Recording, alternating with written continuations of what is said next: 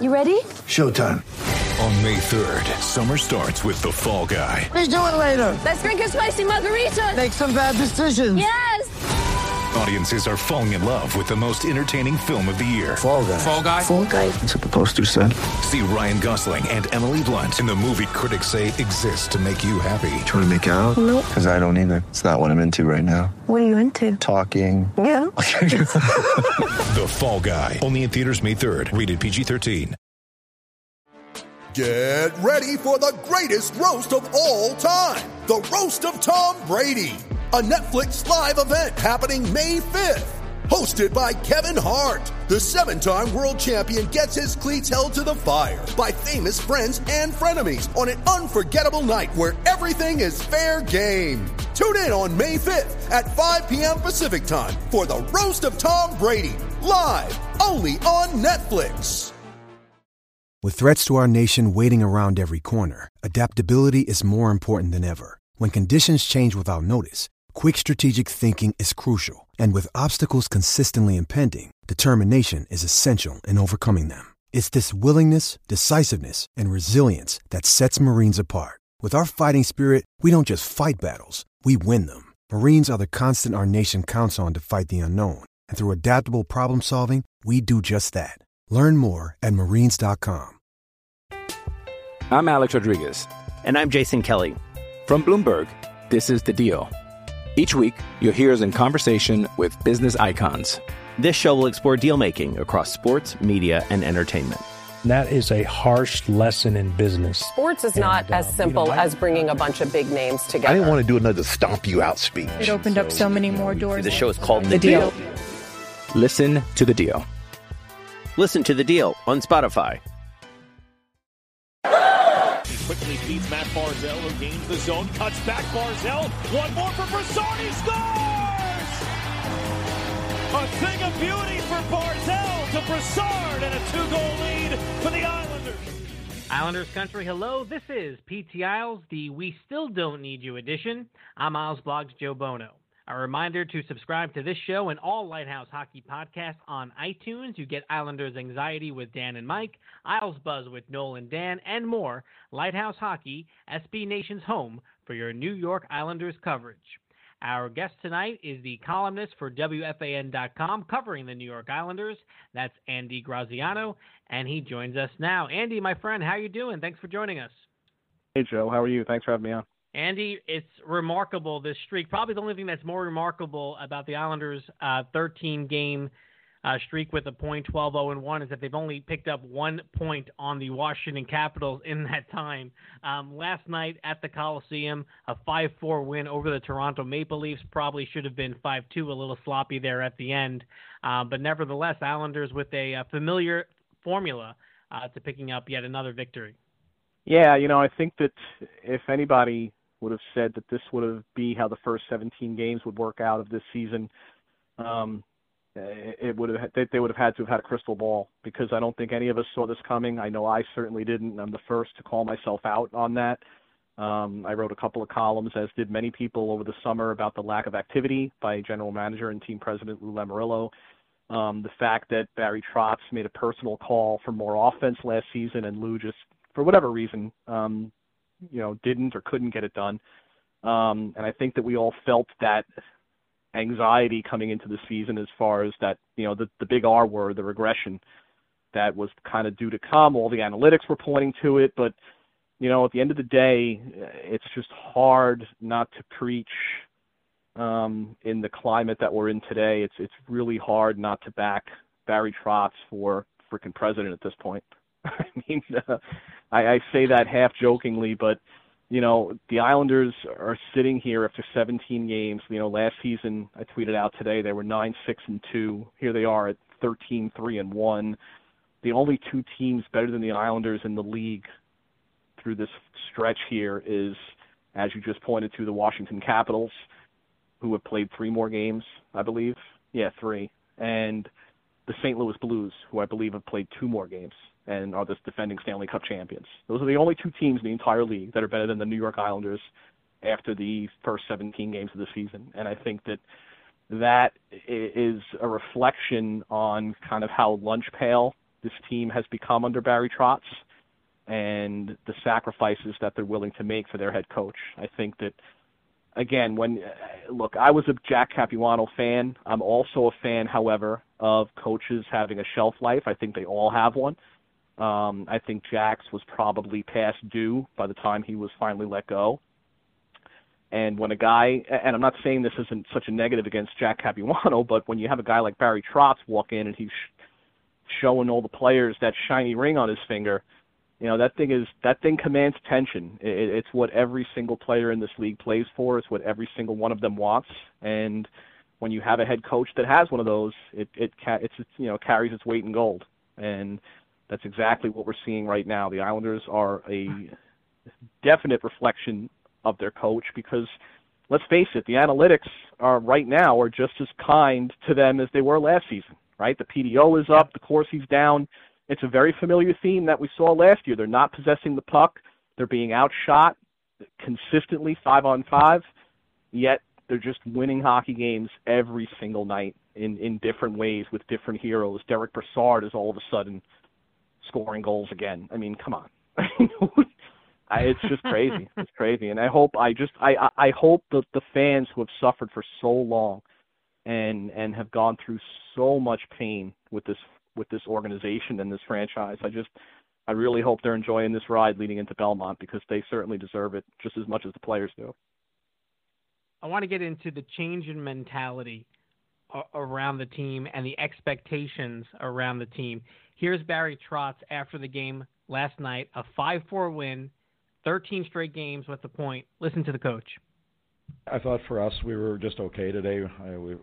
We're a lot better than we were. We can play a lot better. But I don't want to take anything away from the Leafs. They played hard and got a good team. But I just didn't like some of our decisions early. Where there was times where we'd go 5 or 6 minutes. I didn't mind the way we were playing, and 5 or 6 minutes I just thought we were not really as sharp as we needed to be, just on our exits and our entries and all those type of things, just our battles. And then second period, we got off to a little bit of a tough start there. They got a quick goal and got some momentum off that. And I thought in the third we just sort of locked it in a little bit for the third, and then we got the 5-2 lead. So, Andy, after years of watching this team and them lose games, 4-3 or 5-4, or losing a shootout or overtime, and then as an Islander fan, you would kind of take the positives from the game. Who scored a goal? Who played well in net? Who looked promising on defense, right? And you would try to take positive things out of losses, and now you have a coach who highlights the things they need to work on after wins in a 12-0-1 stretch, sounding as if they just lost that third straight. It's a beautiful thing, and how much of a contrast, Joe, that is. You just summed it up perfectly, and how much of a contrast that is to what we heard out of the aforementioned Capuano, right? I mean, Jack, especially toward the end there, would simply just, in those losses, as you mentioned, would commend the team. Oh, we worked hard tonight, or, we played a gritty game, we just didn't get the breaks. And as you said, how much of a contrast that is to Barry Trotz, who, off a 13-game point streak and a home win, he comes out and says something like that. It's exactly the kick in the pants that this team needs because, look, he's right. They didn't play a great game last night. They had some stretches where they ran out to the lead. They bounced back well after the Leafs tied it 2-2, got the big goal from Brassard in the third, and then kind of fell asleep at the end there with a 5-2 lead. And it kind of got everybody in the building anxious, like, are we going to see the same old thing again? Is this the start of something bad? But, with them heading on the road now for 10 of their next 13, it's exactly the message that look, I almost called him Capuano, that Trotz has to push, has to push. That, hey, guys, we won this game, but we were kind of lucky to win this game. This is not acceptable. That game at 5-2 would have been acceptable. At 5-4, it's certainly not acceptable, win or not. And I think that's the message that for so long just wasn't being preached in that room. And it's just, oh my God, the contrast is incredible. It's like nothing I've ever seen. The difference in how the transformation of this organization has taken place has been just incredible to watch.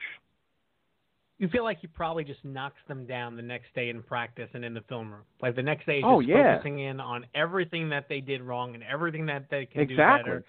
And, just, as a football fan in this town right now, and you listen to the head coach of the Giants, Pat Shurmur, and talking about how they're close and how they got the plan and, they're not concerned. Like, that is what drives fan bases crazy when it's evident to everyone that the team is not playing up to their caliber or that you're not coaching up to your caliber and you're not acknowledging those things.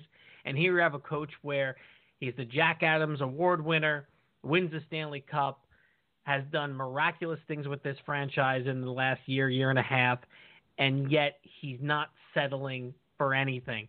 He's not complacent at all. And the other thing is, when they do lose games, because they will lose games, or when they blow a 3-0 lead like they did against the Penguins, he's so steady in those press conferences. You don't feel like he's guessing at what the problems are. There were periods of time where Doug Weight towards the end, and I think we both liked Doug Weight and loved his passion, and everyone was behind him getting the interim tag knocked off and being the head coach that year. But towards the end of that season, when this team kept on giving up goals, you felt like he did not know what the next move was. Where Barry Trotz, we're going to get this fixed. We're going to get this cleaned up.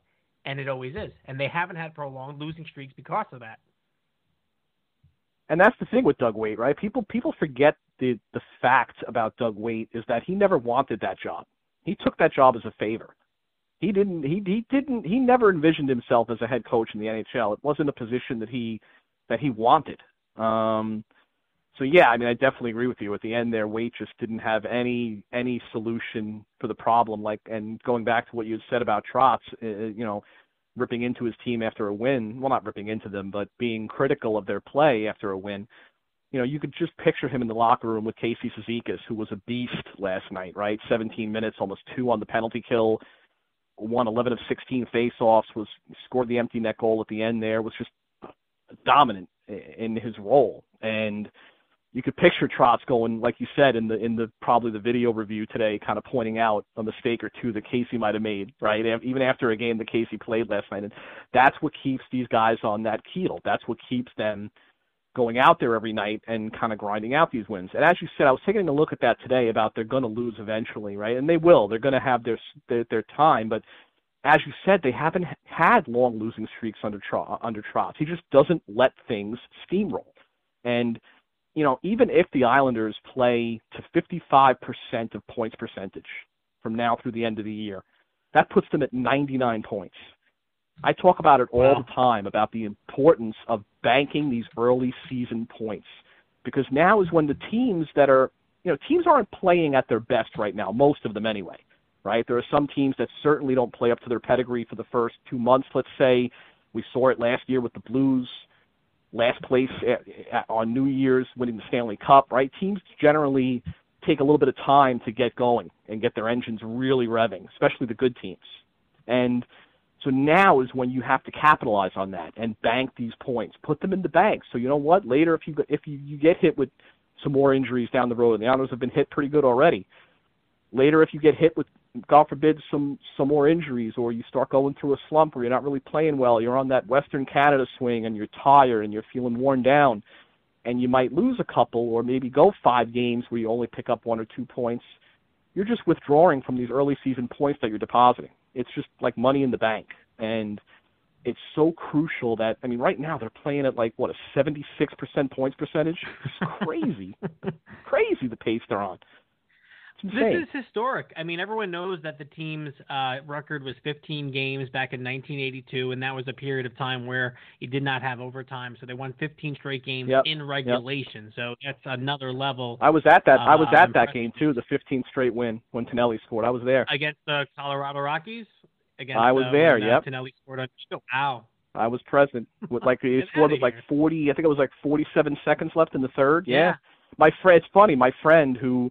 I grew up, I tell this story all the time, I grew up across the street from a lot of Ranger fans, and we played roller hockey together, and we played ice hockey together, but they were all Ranger fans. And at that time is when the Islanders, I was 9, 10, 11, and 12 when the Islanders were winning their 4 cups. So I was like the king. Like nobody could say anything to me. I'd come out there in my Brian Trottier jersey, and then later on I got myself a Brent Sutter jersey, and I'd come out there in my jersey, and there's nothing they could say, just nothing. And they were all Ranger fans, and so my friend who's a Ranger fan got tickets to that Islanders-Colorado game that night, and the goalie for Colorado that night was Chico Resch, who's ironically one of the nicest people I've ever met in all my years of covering the Islanders.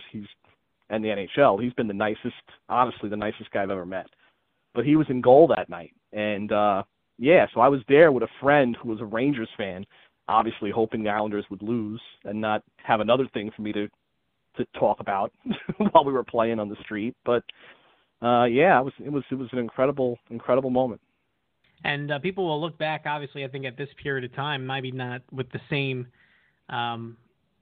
regard of that 15-game winning streak, but the fact that this is in the franchise's history, this is going to be one of the best stretches of all time, and that's going to be the case for all time. 15, 20 years from now, they'll talk about the stretch from October to November 2019 as some of the best stretch in the history of Islander hockey. We're talking with Andy Graziano. You can follow him on Twitter at @AndyGraz_WFAN. Of course, the story today was that Andrew Ladd was placed on waivers. Lou Lamoriello met with the media earlier today. This is what he had to say when people asked about the timetable for a Ladd return. No timetable. His play, his physical fitness will determine that. We maximize the conditioning rule within the framework of the CBA, and this, in our belief, is the best for him and the best for us. So I think all of that is true, right? He's coming off a serious injury, 5 games to get up to speed, especially when the team is playing this well, and you don't need someone to come in and try to be a savior. There's no rush. I don't think there's any fear in the Islanders that he's going to be, claimed off of waivers with that contract. So the real question is, does he play then to a level at Bridgeport to where he makes a contribution to this team at some point, or does he get the Matt Moulson treatment where he's making a good salary but is squandering away at the AHL for a year? Yeah, I mean I kind of see Andrew Ladd more than that, as you said, that Matt Moulson category than the former. I look at this lineup, I get a feel for kind of who Trotz trusts defensively and who he doesn't, and I don't see him taking anybody in the current lineup's job. Look, I know fans have been disillusioned with the lack of offense that Michael Dal Colle has been, I guess not producing would be the right way to say it. But Michael Dal Colle has been taking strides in his overall game. I think everybody can see that. I thought last night he continues to look quicker on the puck. He's continuing to look a little more physical. It's tough when you're playing for such a defensive-minded coach to develop your offensive game, especially when you're not on a scoring line. So I think that, you're looking at the evolution of that. You're looking at the fact that for reasons that might be unbeknownst to some, they love Leo Komarov, right? They're not going to take Leo Komarov out of the lineup as much as fans might stomp their feet. Otherwise, it's not going to happen. So you're not going to break up the first 2 lines and insert an Andrew Ladd there. So you're not going to break up the 4th line, especially when Matt Martin comes back. So I just don't see a spot for him. I think he gets the Hickey treatment. I think he just goes down to Bridgeport, helps bring along some of those youngsters that we're going to eventually see in the Islanders lineup. The Oliver Wahlstroms, the Otto Koivulas, players like that. I'm kind of more. That's kind of how I'm thinking right now. I don't see Andrew Ladd making any contribution this year to the Islanders. I really don't. I just don't see where he fits in. And it's crazy, and I think a lot of the venom towards Ladd obviously is based on a contract that if you were Andrew Ladd, you would have signed that contract too, right? So you shouldn't blame the player for maybe being offered a big contract. No. And, that was a product, a big-time product of maybe panic on behalf of Garth Snow at a point where, maybe they anticipated Kyle Leposto walking out. They really weren't making big overtures to keep him. He goes to Buffalo, but they weren't expecting Franz Nielsen to leave and take less money to go to Detroit. And when that happened, the Islanders, coming off their first playoff win in 23 years, needed to bring in someone to play with. Listen, when Ladd got signed, people were going, trying to rationalize this and justify it and feel good about it. We're thinking, he's going to be a 30-goal scorer playing alongside John Tavares, and that certainly never happened. I know he's battled some injuries, but listen, it was a bad contract. Coming into that, with all the signing bonus, it's not really a buyout, a contract eligible for a buyout either, which is another aspect of this as well. But I think coming into the Ladd thing, right? He was. Let's talk facts for a second. He did average 26 goals per season when he signed that deal. He was a mid-20 goal scorer at that time, and you did kind of get the feeling that he was destined for John Tavares' wing. He played there for 2 weeks and kind of never really saw it again. So there wasn't really even time. He wasn't really even given time to develop the kind of chemistry that you need for something like that. So the fact of the matter is, I had the same reaction everybody else did. I remember it vividly. I was out fishing with my son. We were on the boat. We were catching fluke, and it was free agency day, and I saw the signing come across my phone a little after noon, and I was like, eesh. And my son says, what? And I told him, that the Islanders just signed Ladd and what the terms were, and even he looked at me and he's like, wow, that's pretty bad.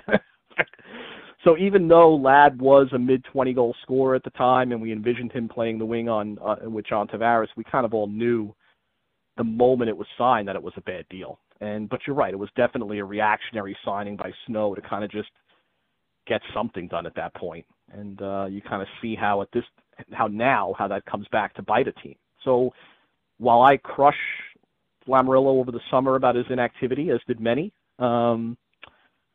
maybe he's just taking the more prudent approach, obviously, with contracts due next year for Matthew Barzal, Ryan Pulock, and Devin Taves. I'm not in any position to question, I guess I am as media in a position to question whoever I want, but I'm not going to sit here and make believe that I'm ever going to be as accomplished as Lou Lamoriello is in the world of hockey. So it's to the point where, sure, as a media member, I can give my opinion on what I think his inactivity means, and to me, what it means to the club. But at the end of the day, I'm not going to sit here and pretend that I know more than he does. So it's going to be fascinating what they do, because it's already setting up similar to last year, where the Islanders are going to be in a position where they're going to be expected to be in the playoffs, potentially with home ice. Listen, based on the numbers that you just said, it's going to take a pretty significant collapse for them not to make the playoffs after a run like this. And people are going to be looking at whether or not the Islanders are going to want to go out and acquire another scorer. Last year, he felt like it was not worth the price to mortgage a future. Maybe he felt like the team got where they were a year too early and weren't ready to make that. But listen, if you're an Islander fan, and I was thinking about this on the subway going to work, because what else do you have to do on the subway going to the office, I thought to myself, I'm like, the Islanders can win the Stanley Cup this year. Like, why the hell not? That was like my thought, and I hadn't really allowed that thought to creep in at any points last year. Last year felt like all, bonus and this is all gravy and this was so unexpected. Now I'm like why not? Why not this team? With the way they play, how they're coached, good point. After last year's experience, and whether or not they're going to feel that way come the trade deadline to mortgage a little bit of this team's future, and whatever that is, I'm not sure, to try to make a move that's a go-for-it move, because obviously he did not feel like that was the way to go last year. Yeah, well, I tell my son this all the time. As everybody knows by now, my son is a Ranger fan. I don't want to talk about it, but he is, and I still love him. I haven't disowned him, so let's just leave that at that. But he might come back, especially if they're watching tonight. Maybe. Yeah, exactly. Yeah, they kind of got screwed by the officials a little bit in that first period. But I tell him all the time, right? In the NHL, all you have to do is make it. I don't give a crap what seed you are. I really don't. I mean, home ice, yes, it's nice and all, but it's not really, we've seen before, it's not the end-all, be-all. You just have to make it. Make it into the tournament, and then from there, anything can happen. It played itself out perfectly with the Vegas Golden Knights in their first season. It played itself out, we saw right before our eyes last year with the St. Louis Blues, who were dead and buried. All of a sudden, here they come to win the Stanley Cup. And look, let's face it, look at the Blues roster from last year and look at the Islanders roster from this year. And you can pretty much make comparisons position by position. Maybe the Blues last year definitely played a heavier game than the Islanders do. But looking up and down that lineup, if you go through the centers and the wings and the defensemen and the goaltending, you can probably, I don't think any Islander fan would be remiss right now for having those dreams. I think that, again, as you said perfectly, it would take an epic collapse after this run for them not to make the playoffs. It would be a tremendous disappointment and step back. And I don't personally, under Trotz, see it happening. So there's a pretty good, I think right now as it stands today, I was looking at Reagan King's tweet today. I think they're at 75%.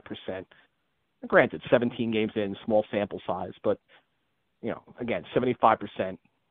It would just be epic if they didn't make it. So once you get in from there, anything can happen. I thought the field was wide open for them last year, and I really liked the fact that they had that second-round matchup with Carolina after beating Pittsburgh. I thought that was well teed up for them. I still don't like them in any series against Boston right now, but I thought the field was open for them last year, and I don't see why it might not be open for them again this year with the next few years' experience behind them. You're right. There's no way an Islander fan would be criticized for having those dreams. We'll have more of our interview with WFAN.com's Andy Graziano in a moment. You're listening to PT Isles. I'm Alex Rodriguez. And I'm Jason Kelly. From Bloomberg, this is The Deal. Each week, you'll hear us in conversation with business icons. This show will explore deal-making across sports, media, and entertainment. That is a harsh lesson in business. Sports is not as simple as bringing a bunch of big names together. I didn't want to do another stomp you out speech. It opened up so many more doors. The show is called The Deal. Listen to The Deal. Listen to The Deal on Spotify. PT Isles, Joe Bono chatting with Andy Graziano, and I want to talk about Thomas Greiss a little bit here because I think there's another situation that's setting up for the offseason here with the way Thomas Greiss is playing. And after his most recent win, I think E.J. Radick tweeted out, he's one of the more underappreciated players for the Islanders. And I kind of tweeted back that, listen, on the team of underappreciated players, he might be the most unappreciated player amongst them. And if you just look at the stats, I mean, he is now playing at a top echelon goalie level. Robin Lehner, rightfully so, got most of the headlines last year. He was the Vezina finalist, but, Greiss played, I think, only about 3 or 4 less games than Lehner during the course of the year, and obviously they split the Jennings Trophy. Certainly people, when Varlamov got signed, expected, one more year of Thomas Greiss. Sorokin comes over for Russia. That's your new tandem. Thomas Greiss is going to make it quite difficult for the Islanders because at the level he's playing, a year after Robin Lehner walking and going somewhere else, you potentially could have that again this offseason. He's just been incredible because he went from carrying them through the first round of the Florida Panther series in 2016 to having a so-so season, to taking a major step back, and now among the top goaltenders and save percentage in the league. It's just remarkable, and not for a nicer guy, underspoken Thomas Greiss. Yeah, I don't think we definitely don't hear a lot from him because he really doesn't speak much. Even post-game, after great performances and wins, he's always the first to call out his teammates. He doesn't really say much to us. The interviews are quick and they're concise, and so there's not really much material there per se. He just goes about his job every single day quietly. And, I think, again, it goes, as we were talking before about the effect, the Barry Trotz effect on this team, you have the same kind of effect on the goaltenders thanks to Mitch Korn and a guy who doesn't get enough credit. I tweeted this out a couple weeks ago, a guy who never gets talked about, and that's Piero Greco, who does most of the on-ice work with the goaltenders, and I think that combination has just been magical. It has literally just reborn Thomas Greiss. It did wonders for Robin Lehner last season. I would be a little bit, as you said, apprehensive going into this offseason if this continues the way it has with how Lamoriello handled the whole Lehner situation. I didn't like it. I wasn't a fan of it. It was what it was. But I would hope he wouldn't do the same to Thomas Greiss. Because I think that, again, if Greiss continues these kind of numbers, he's going to command a pretty hefty raise. I'm not sure he would get much term, but he's going to command a pretty hefty raise.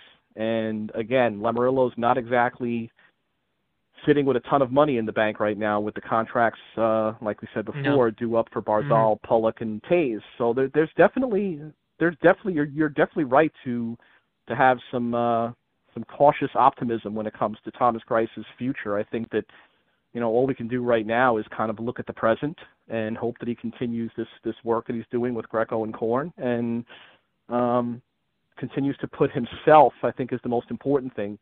You know, just hope for a guy like Thomas Greiss, who is as welcoming and professional as he is. You kind of have to just root for him, and just root for him putting himself in the best possible spot heading into free agency, and just, you know, let the chips fall where they may after that. Yeah, Andy, we'll stay in the present. So far, we've talked about Stanley Cup playoff matchups and Thomas Greiss offseason come July. But yeah, back to the present a little bit. You know, Matt Barzal, I mean, he's been the kind of the story of this run is his play, because after they did not sign Artemi Panarin, and after they lost Filppula and his 20 goals, you said, okay, who's going to be the players that now uplift their game to the next level, take it another step forward to make up for the fact that they didn't sign that big-time sniper in Panarin and bring him in, and they may have lost some goals elsewhere, and they can't bank on Casey Cizikas getting 20 goals, but, you know, if he keeps on racking up some empty netters, maybe he gets up there again. And here you have Matt Barzal becoming that, you know, dual threat player that can not only be among the best passers in the league, like we saw on the play to Brassard yesterday on the one-timer on the power play, but then also looking for a shot where it is. And he's going to get a big-time payday, we think, this offseason. And he has really become, you know, the face of the franchise. And listen, people have fun with the chant, you know, Barzy's better when the Islanders play the Maple Leafs and Tavares. They're different types of players, but you know, Barzal certainly has a little bit of a magic flair that, you know, Tavares is much more workman-like in his approach to the game and how he put up his numbers. He wasn't quite as dynamic as Barzal has been. I'll give him that. Yeah, I think Barzal's zone entries have been incredible this season. He just commands attention every time he's on the ice this year. He doesn't have many bad shifts, to be honest with you. I could probably count on one hand the amount of bad shifts he's had in 17 games. You know, leading the team in scoring as we expected. He's kind of at that point per game pace again that he was at from his rookie season. You know, it was a year of adjustment last year for him, and it was a pretty big one. You know, I go back to the comments that Barry Trotz made when Oliver Wahlstrom got sent back down to Bridgeport, where I think he'll, obviously with those 9 games already in the bank, it's a very, very strong possibility that we don't see Oliver Wahlstrom at the NHL level again this year, because it burns a year of his ELC if he does. But I think that when Wahlstrom got sent down and Barry Trotz's comments were around, you know, he's always been the guy growing up, but he was never coached. It was a really strong criticism for Oliver Wahlstrom's past coaches. And I think you can probably say a similar quote for Matthew Barzal, right? It's hard to say that Barzal was ever coached, quote-unquote coached, in Seattle. Now he comes over, has an outstanding rookie season, wins Rookie of the Year, huge point totals. Shane and I talked about it. I never envisioned him scoring that many points in his rookie year. I mean, Shane actually had a friendly off-the-air wager about that I lost. And then he comes in his second year, and it's right, exactly. And then it comes in his second year, and it's total. And Barzal said this himself. It was a really tough adjustment year last year, learning how to play hockey, learning how to play two-way hockey, and learning that the better you are defensively will actually create more offensive chances for you. And that's exactly what we're seeing play itself out early this season, is, you know, the better that Matthew Barzal got under Barry Trotz's guidance in playing the defensive game, it has actually opened up his offensive game again. And again, I say this all the time. Every time I talk about this, I'm hesitant to compare players. I don't like doing it, and it's obviously hard to compare Matthew Barzal to any of the greats that we see in the game today, but we saw Trotz have a similar effect in Washington on Alex Ovechkin, right, where he actually got Ovechkin to buy more into the defensive aspect. And I'm not saying that Alexander Ovechkin will ever be a great defensive forward, but the more attention that Alex paid to that end of the ice actually opened itself up, and he kind of was re-energized on the offensive end again. And we're kind of seeing that same kind of coaching element seep its way into Barzal's game, and it's just the Islanders are reaping all the rewards for it. Now, the concern, as you said, will then come with the contract and the fact that, for some strange, crazy reason, the Devils decided to give $7.5 million to Nico Hischier. And that really has me not feeling too good about what Matthew Barzal and his agent are going to want out of the Islanders next summer. I feel like they're going to get something done. It might be a bigger number, but I think, at the end of the day, I think Islander fans are going to be just happy that this guy's going to be locked up long term. Now, unless something else happens. Well, the new things are bridge deals too, right? Right. Exactly. If they give him more AAV than Islander fans maybe expected prior to this year, based on a massive season he has, so be it. As long as he's locked up for 7-8 years, but that hybrid type of bridge of 3-4 years at a number that's going to make a lot of Islander fans anxious, especially heading into Belmont, because that kind of stuff's not supposed to happen anymore. My last question for you, and the last thing I wanted to talk about is Josh Bailey. So Josh Bailey hit another milestone yesterday. He had his 300th assist, and it was a perfect Josh Bailey assist. It was a blind pass that hit a bunch of skates, and then Casey Cizikas put in an empty net goal. So we got the primary assist on that one. But you're starting to look at, he passed Bob Bourne in games played. I was looking at the all-time assist records for the Islanders. If he gets 60 more assists, 360, and this is a guy who's gotten 30, 40, 45 assists a season, and he's got 3-4 more years left on his contract. He'll pass Clark Gillies. He'll be fourth all time in Islanders assists behind Trottier, Potvin, Bossy, and then it'll be Bailey. Chance to play 1,000 games as an Islander. There are still always going to be those Bailey detractors out there, but you look back at that draft now, and I understand who they passed up. A lot of teams, the Islanders weren't the only team that passed up, right, on guys like Erik Karlsson. But he's putting together one heck of an Islander career. I mean, it really is remarkable. There's a compiler component to it, but you know what? You need that in your franchise. I don't get the Bailey hate, Joe. I never did. I said it from the moment he was drafted. Do not get fooled into thinking that this guy is a goal scorer, because he's not. This guy is a complete two-way player. He's a passer first, and that's exactly how his career has played out. And the fact that he still has detractors today, I don't understand it. I think it's people maybe just hating to hate. There are those people out there. There's always going to be those people out there that just for some reason or another just will never endear themselves to a player. And I think there's a portion of the fan base that's where Josh Bailey sits. And I don't think no matter what Josh does, that's ever going to change.